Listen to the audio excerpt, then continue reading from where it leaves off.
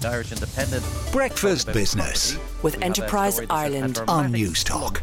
In the level of investment property deals was seen in the fourth quarter. Just 350 million euros worth of commercial property changed hands. It sounds like on the surface a big number, but it's actually very, very small.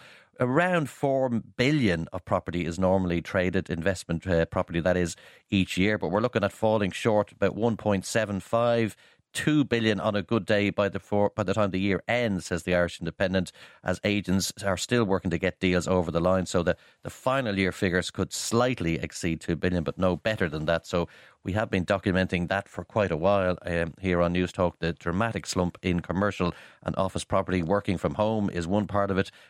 Dearer money via all these interest rate increases are also part of that story. But one way or the other, it's not going well. And we have a vacancy rate of about 15% in Dublin office land at the moment. And that's not likely to improve, at least in the first part of next year. Some people think we're the worst of it, but we'll just have to see. Having said all of that, counterintuitively, in the Examiner, they say operating profits at Savills, main Irish unit, of course, Savills retail real estate agents, are up 26% to almost 7 million euros as the property firm benefited from a post-pandemic bounce. Now, obviously, it's historical results. There is a lag, but nevertheless, Savills seem to be getting through quite nicely. There's talk about a dividend last year paid of 7 million, and this followed a dividend on 2021 of 14.5 million.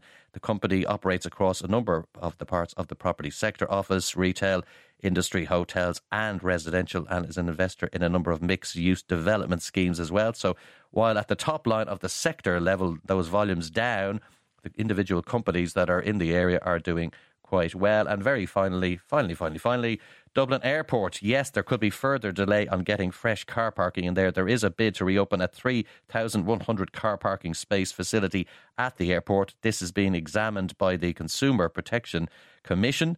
Dublin Airport wants to buy it. It's called Quick Park. A lot of you will know the site. Unfortunately, we won't have any decision on it until March at the earliest, which is getting a bit tight for the summer travel season, which has the folk at Dublin Airport Authority concerned, and probably passengers too, who are being asked to drop off, get taxis, buses and any other form of transport they can to get out to the airport. So it looks like this summer coming may not be as smooth as people would have liked, depending on how long that decision is going to take.